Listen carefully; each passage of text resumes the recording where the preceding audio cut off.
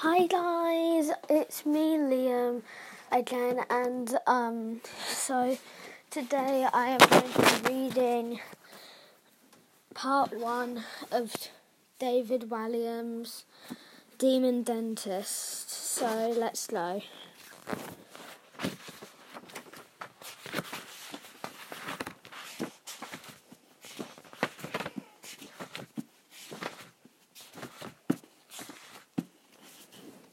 A simple case of toothache.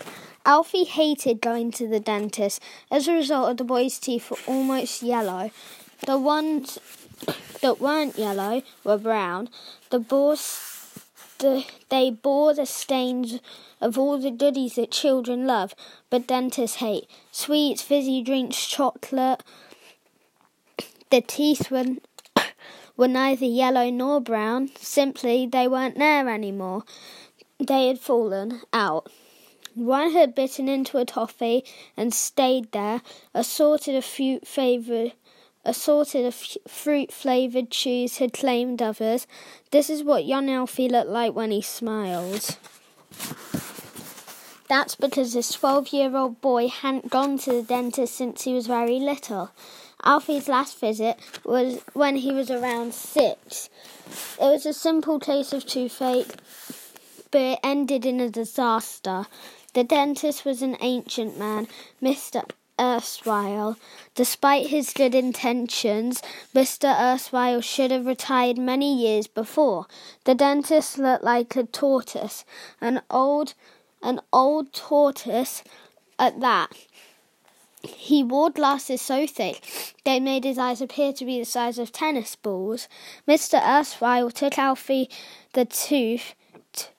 told Alfie the tooth in question was rotten. A filling wouldn't save it, and unfortunately it had no option but to take it out. The dentist yanked and yanked and yanked with his huge steel forceps, but the tooth wouldn't come.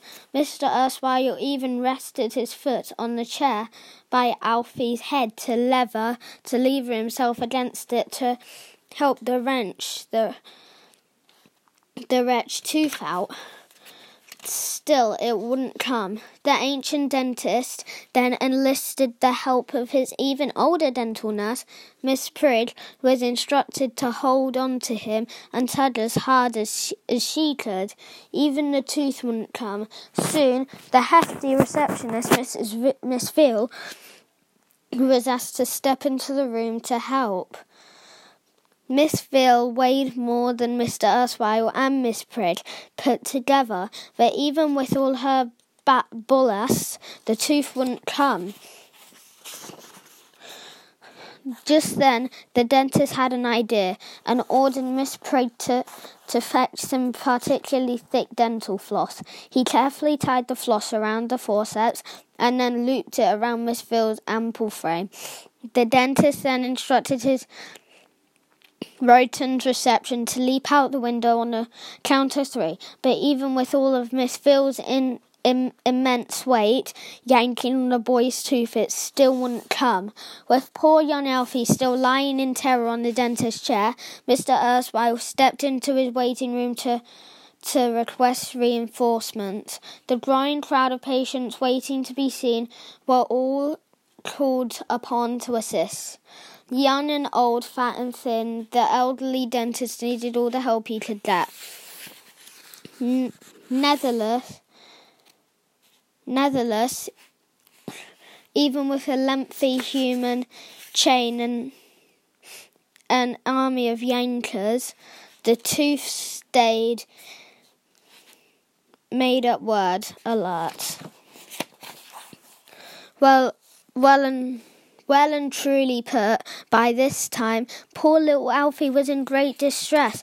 The pain of having his tooth pulled out was 100 times worse than that toothache. However, Mr. Erstwhile was determined to finish what he had started. Sweating profusely, the thirsty dentist took a large swig of mouthwash and gripped onto to the forceps as tightly as he could. Finally, after what seemed like days, weeks, even months of yanking, Alfie heard a deafening crunch. The dentist had gripped so hard he had crushed the tooth. It exploded into thousands of tiny fragments inside Alfie's mouth. With the ordeal finally over, Mr. Aspire and his helpers were lying in a tangled heap on the surgery floor. "Well done, everyone," he announced as his assistant, Miss Prig, helped him to his feet. "Oh, that tooth was a stubborn little blighter." Just then, Alfie realised something. He still had toothache. The dentist had taken out the wrong tooth. So how long is this chapter? I don't know if I'll get to read you another one.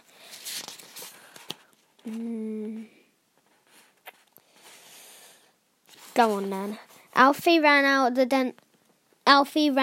dental surgery as fast as his little legs would carry him.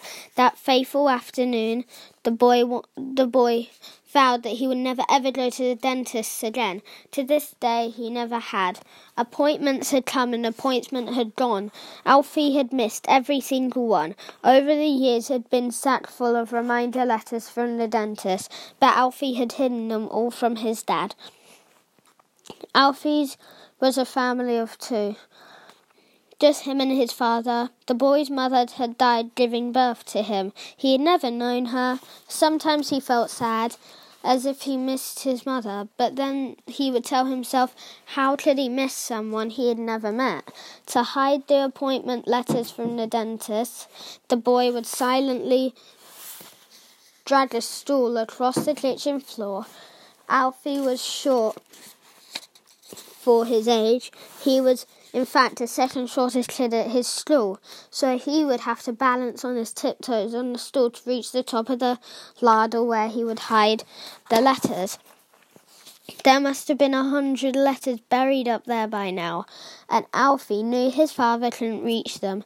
That's because for many years Dad had been unwell, and had of late confined to a wheelchair. Before ill health forced him out of work, Dad was a coal miner, a great bear of a man.